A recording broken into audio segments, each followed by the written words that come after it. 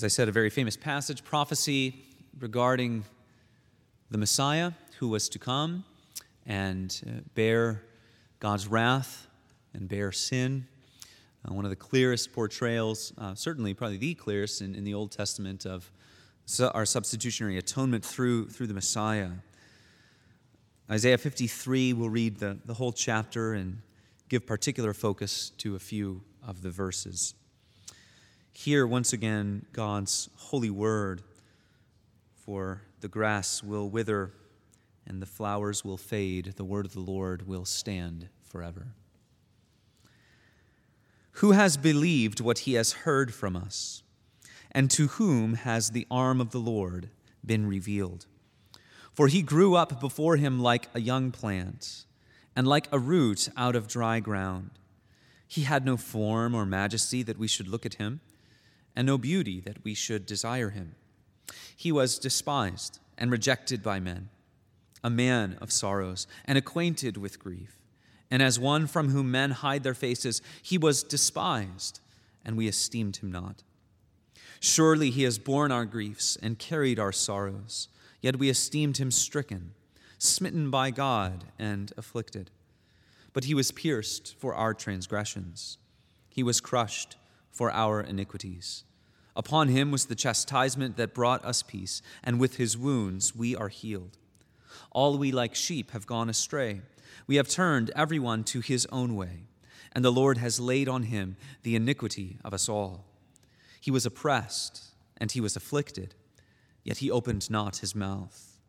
Like a lamb that is led to the slaughter, and like a sheep that before its shearers is silent, so he opened not his mouth. By oppression and judgment he was taken away. And as for his generation, who considered that he was cut off out of the land of the living, stricken for the transgression of my people. And they made his grave with the wicked and with a rich man in his death, although he had done no violence, and there was no deceit in his mouth. Yet it was the will of the Lord to crush him. He has put him to grief. When his soul makes an offering for guilt, he shall see his offspring. He shall prolong his days. The will of the Lord shall prosper in his hand. Out of the anguish of his soul he shall see and be satisfied. By his knowledge shall the righteous one, my servant, make many to be accounted righteous, and he shall bear their iniquities. Therefore I will divide him a portion with the many, and he shall divide the spoil with the strong, because he poured out his soul to death and was numbered with the transgressors. Yet he bore the sin of many and makes intercession for the transgressors. This is the word of the Lord. Thanks be to God.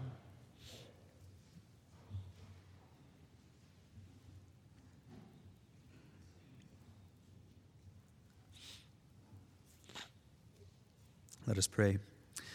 Oh, Father, we come now before your word and ask that you would speak powerfully out of this true and eternal, wonderful doctrine of redemption through the mediator. Build us up and strengthen us and cause us by your Spirit to believe it, to receive this word, to lay it up in our hearts and to practice it in our lives. For Christ's sake, amen.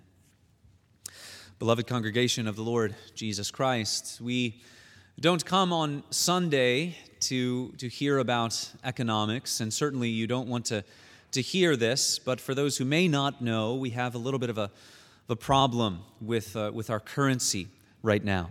And the money that you have in your bank account or your wallet or stuffed in between your mattress or buried in your backyard, maybe, is not worth what it used to be worth a couple of years ago, or perhaps even just a year ago would be the easier way to go. And that it can be an unsettling thing, can't it? And when something like this happens with our currency, it seems that people start turning their attention to precious metals. It seems the value kind of goes up. If you were to take the amount of gold or the weight of gold that you would have needed to buy, say, a car 50 years ago, and you were to take that same weight today and to walk into a dealership, you might walk out owning about half of the dealership by now. And certainly interesting to think about all of those things. But the point is that its value has been increasing at a staggering rate. And it can get you much more than what it would have got you before. And in the meantime, the green stuff in our wallets and in our bank accounts is struggling. When we think about the value of Jesus Christ, it is much more like that unto the precious metals than that which can ebb and flow with the currency. The value of his sacrifice, the value of his blood is infinite. And because of what he has given on behalf of sinners, he can redeem all who come to him. We think about these things relative to who he is as the one who is truly human and truly righteous, but also true God. And when we encounter the wonderful heightened prose of the New Testament regarding Jesus Christ, very often what it's making mention of is the wonder of the truth that this God-man has given himself for us. In the book of Acts, we read of the blood of God. Right? God has ransomed the church with his own blood. Philippians 2 has that great chorus of the descent and the humiliation of Christ with the view of who he is and who he has been from all eternity. The one who did not consider equality with God something to be grasped, to be exploited for his own gain, but he made himself nothing, and therefore God highly exalts him and grants to him the name that is above every name. All of these and so many more places give to us the wondrous truth of the value of who Jesus is as the one who gives himself for us. We find that he is a perfect Savior. He's perfectly fit to be our Savior and our mediator as the truly human, truly righteous, truly divine deliverer. And also, all of those things working together causes us to consider more rightly, more carefully who he is and how we must treasure all that he has done for us. So we think then first of the perfection of the Savior. Jesus, the deliverer, as we read in our catechism, must be a human Savior. So the question, of course, that perhaps the early church and others have wrestled with was Jesus truly human? And we took a look at that last week a little bit, and what we found, and what we always find, is that the witness of Scripture is that Jesus is a true human being. He took on human flesh truly. It's a human body. He has a human soul. We read that in Matthew 26. Jesus said to them, "My soul is very sorrowful, even to death. Remain here and watch with me." He's speaking there of his true human soul. In Luke chapter 23, "Father, into your hands I commit my spirit." And having said this, he breathed his last. He had the inner life of a true human being, the mind and a soul and a will. Our passage itself calls Jesus a man. In Isaiah 53, verse 3, "He was despised and rejected by men, a man of sorrows." Now, what we believe about Scripture, very simply, Scripture can say nothing, it can affirm nothing that is untrue. So even in just that little phrase, a man of sorrows, we realize, what is the Bible calling Jesus? Calling Jesus a man. Sure, a man of sorrows, but he is a man nonetheless.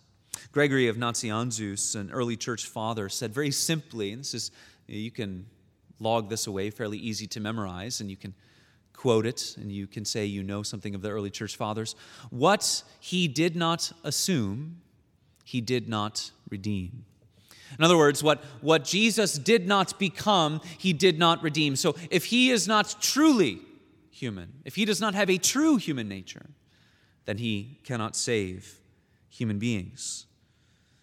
It was not animals or angels that Jesus came to save, but lost human beings. And man has sinned, as we read in the Catechism. Man must pay for sin. And so we considered that together last week, and we also considered the righteousness of the Savior, one who must be righteous. Sinful man cannot pay for other men. And this is sprinkled throughout our passage tonight, which Isaiah 53 is putting this before us so that we are filled with the conviction that the one who would pay for sin must himself be a righteous one. He might be found with the transgressors, but he himself is not a transgressor. He might be given a grave with the wicked, but what's so amazing about that is that he himself is not wicked. So verse 11 of Isaiah 53, by his knowledge shall the righteous one, my servant, make many to be accounted righteous. Verse 12, he was numbered with the transgressors. Verse 9, they made his grave with the wicked, although he had done no violence and there was no deceit in his mouth. And 1 Peter picks up on that in chapter 2, verse 22. He committed no sin, neither was deceit found in his mouth. When Judas betrays Jesus and is later filled with guilt and sorrow, in Matthew 27, verse 4, he says, I have sinned by betraying innocent blood. He knew Jesus had done nothing wrong, was innocent. 2 Corinthians 5, very famous verse, for our sake he made him to be sin who knew no sin, so that in him we might become the righteousness of God. The divine exchange, the glorious exchange of the gospel. Jesus Christ taking on sin on our behalf, taking it to his account, so that those who trust in him might be given his forgiveness and also his righteousness, that we might become the righteousness of God. Hebrews 4, we do not have a high priest who is unable to sympathize with our weaknesses, but one who in every respect has been tempted as we are, yet without sin. Here we find that Jesus fulfills that which we saw in the Old Testament, the unblemished lamb.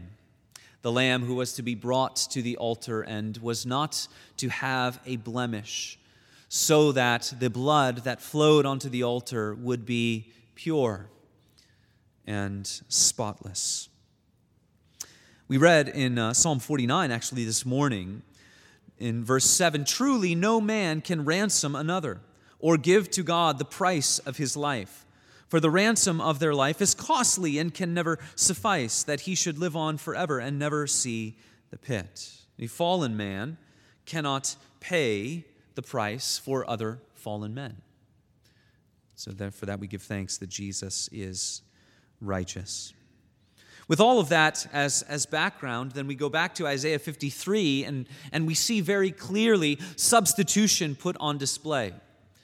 The only way that we can be saved, the only way that we can enjoy eternal blessedness with God, the only way that we can go to heaven, the only way that we can enjoy the new heavens and the new earth is if the Messiah, the Redeemer, the Deliverer, the truly human, truly righteous, truly divine Jesus bears our sin on our behalf. This is a doctrine. It's so clear in Scripture, and thus it's perhaps in one way not surprising that it has come under attack in the last few centuries in the church. There's something that the enemy would attack in the Church of Jesus Christ. It would be that which is most crucial, the crux of the matter, if you will. But when we think of how clear it is in Scripture, stunning how much traction it's got, the rejections of substitutionary atonement have gotten. Many people don't like to think about these things, that they have constructed a picture of God in their own minds, and we heard a few weeks ago in the evening with Brother Christian how dangerous that is, constructing a picture of God in our own mind, the idol factory that is our own inner life. The ideas about God that we can have. What does God's word say? It was the will of the Lord to crush him. These are not perhaps gentle truths, but these are things that our life hangs upon, for sure. And so we read in verse 4, He has borne our griefs and carried our sorrows. Why has He done this? Because first, He is the one who is perfectly qualified to be the one who bears sins in His body. His whole life, He bore sin. His whole life, He suffered. And it culminates, of course, at Calvary. This is the Savior that we adore. Verse 8, by oppression and judgment He was taken away, and as for His generation, who considered that He was cut off out of the land of the living, stricken for the transgression of my people. Why was Jesus stricken? For transgressions. Verse 6, the Lord has laid on Him the iniquity of us all. He was wounded for our transgressions. He was crushed for our iniquities. Upon Him was the chastisement that brought us peace. There you have the exchange. The chastisement upon the suffering servant, peace upon His people. What does all of this do? Well, just as we take a moment here to consider these things before we move on. When you consider how perfect of a mediator and deliverer Jesus is, when you consider the one who is God and man and righteous, the one who is perfectly fit to be our Savior, it gives us a firm place to stand.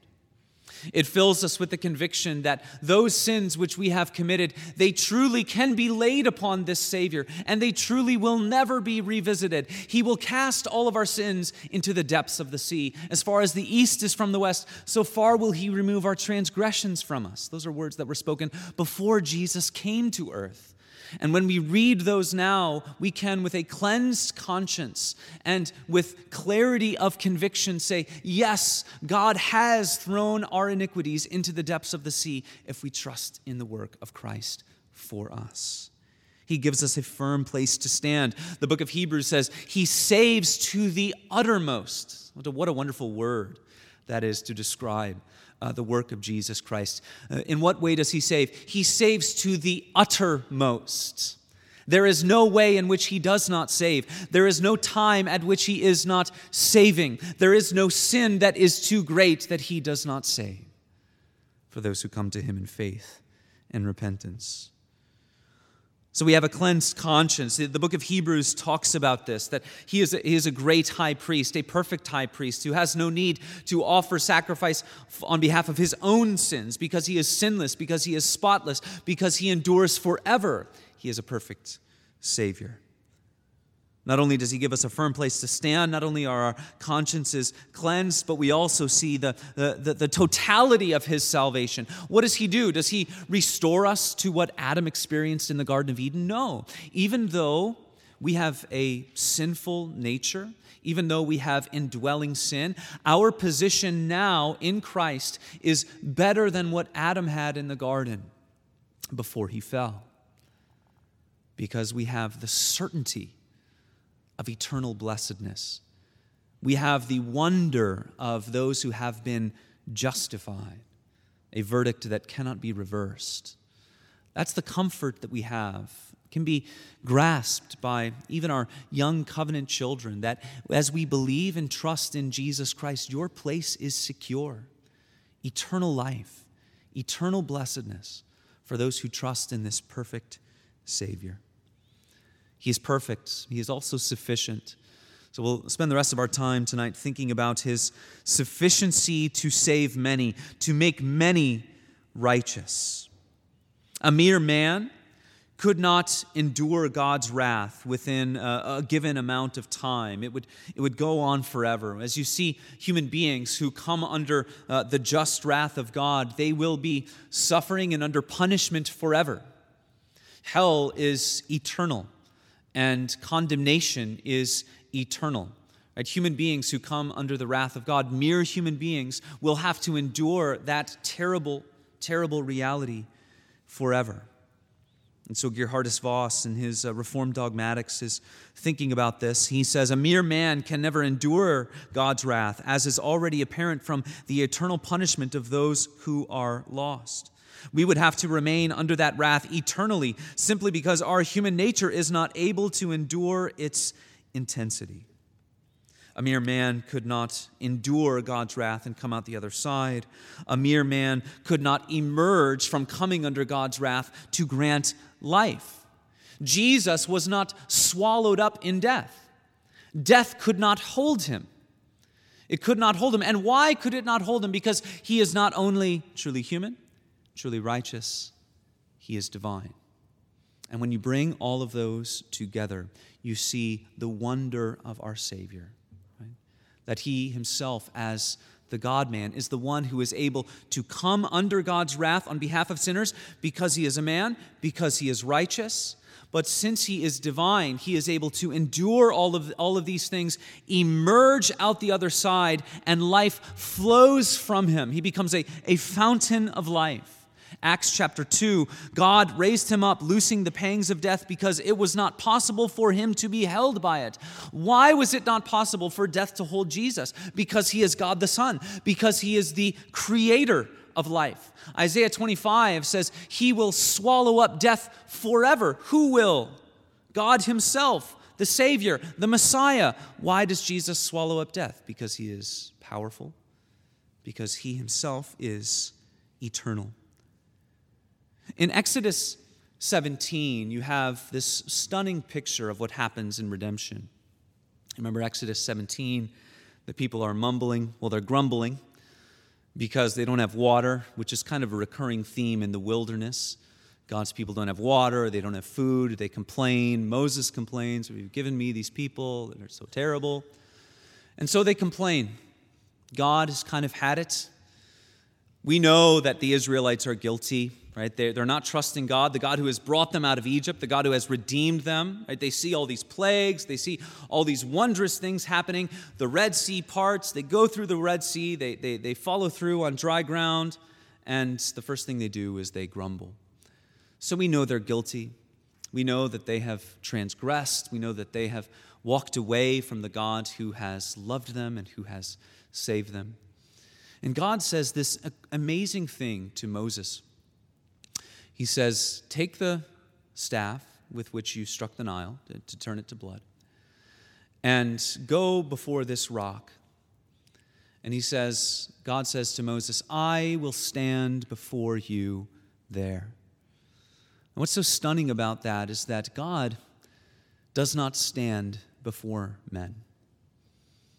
And yet we have in this picture this already given to us, as we said in the Catechism, that the gospel is pictured for us all throughout the Scripture. Every story whispers his name. Every story whispers the name of Jesus.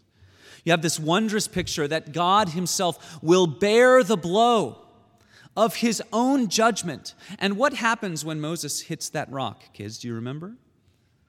What comes out of the rock when Moses hits the rock with the stick? Water, right? Because when God bears the blow of his own wrath, what issues forth? Life, blessedness, water, which is a symbol for life. Water flows forth, life flows forth. And that's what happens with Jesus Christ, because the one who came to bear sin, to go to the cross, because he did it as the God-man, what flows forth in a way that would not have happened with a mere man? Life, blessedness, the waters of life, living water, as Jesus talks about in the Gospel of John. Not only is it life that flows forth as the God-man, but it's also his own kingdom that he establishes. And Isaiah 53 speaks of this in marvelous ways. Verse 10 says this, it was the will of the Lord to crush him. He has put him to grief when his soul makes an offering for guilt. So here we have very clearly talking about the death of the Messiah, right? As we look back on it through time, Jesus made himself an offering for guilt. It was the will of the Lord to crush him. And then what happens? You have these amazing little phrases that you would not expect from someone about whom you have just read of their death. He shall see his offspring. He shall prolong his days. The will of the Lord shall prosper in his hand. Out of the anguish of his soul, he shall see and be satisfied. Not the kinds of things you would expect to find for someone who has endured what has been said in the chapter up to this point. Sacrificial atonement, the lamb who is led to the slaughter. And yet, what do we read about him? He shall see his offspring. He shall be delighted to see his kingdom proliferate. He shall inherit something that the Lord will give to him. He shall prolong his days. His life shall go on. It's exactly what's being talked about in Philippians 2. God has highly exalted him, bestowed on him the name that is above every name. The Messiah has received a kingdom which shall not be shaken. Who is it that would have been able to accomplish that? Jesus alone, the God-man, to make life flow forth, to overcome death, to swallow up death forever, as it says in Isaiah.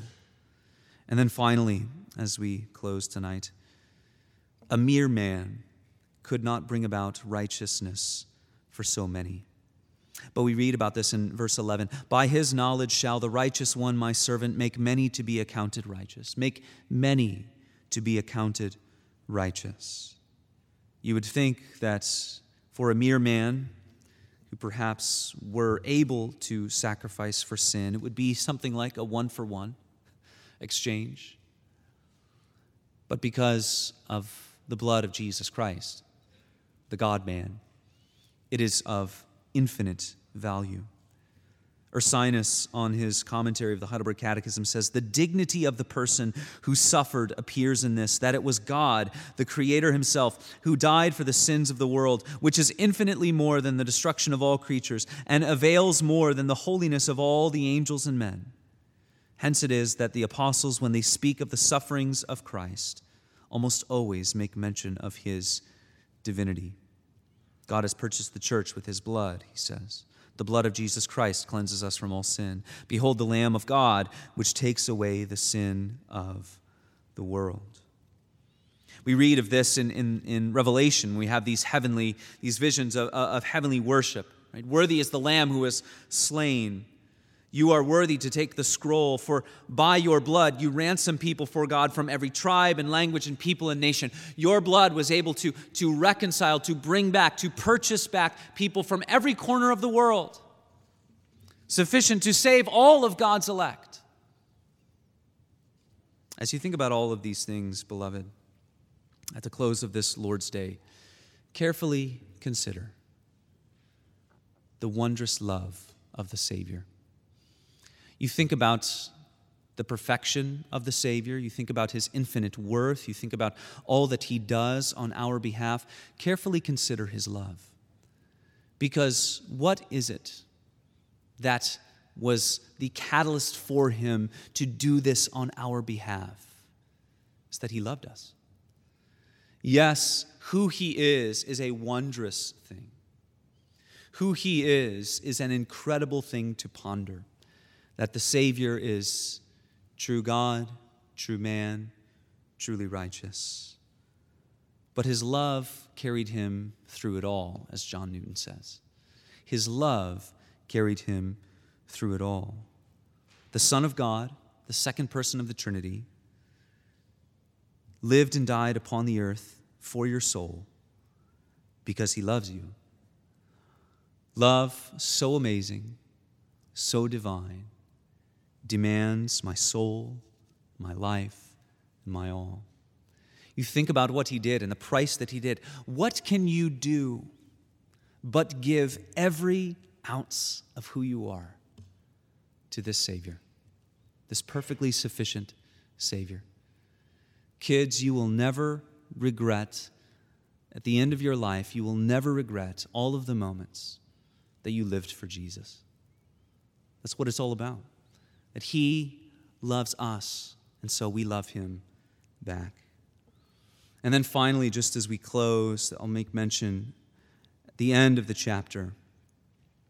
What does this Messiah do? Yes, it is wondrous what he has done, the cross, the life that he lived. But what does he do at the end of the chapter? He bore the sin of many, and he makes intercession for the transgressors. You see, we have this wondrous, wondrous doctrine that not only has the Savior paid for us and redeemed us, but yet he continues to have us in his mind, to work for us, to live, to make intercession for us. He remains for us a prophet and a priest and a king at the right hand of God. As a prophet, he teaches us about the truths of God. He ministers to us from heaven. He is a priest who continues to stand in our stead as we go on falling into sin and stumbling in many ways. Such a perfect Savior continues to pay for us, continues to present his work there in heaven so that we can still stand in grace. He is a king who defends us by his power from all our enemies, spiritually and materially. And he is a king who orders all things for our good. Yes, the Savior has paid for us. Yes, he has redeemed us. But the Savior intercedes for us as well. Beloved, I hope that you can take some time to think about these things and to say, love so amazing, so divine, demands my soul and my life and my all. Let's pray.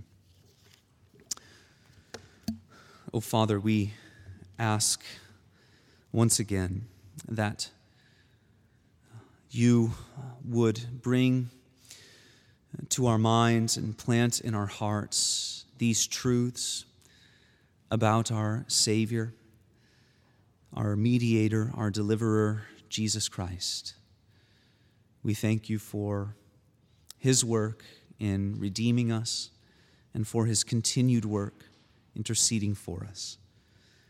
We glory in the wonder of our Savior this evening, and we pray that we might love him more, be devoted more to him, and live with an eye towards his commandments, knowing that his commandments are not burdensome for such a wondrous Savior. In his name we pray. Amen. Stand together and sing number 170.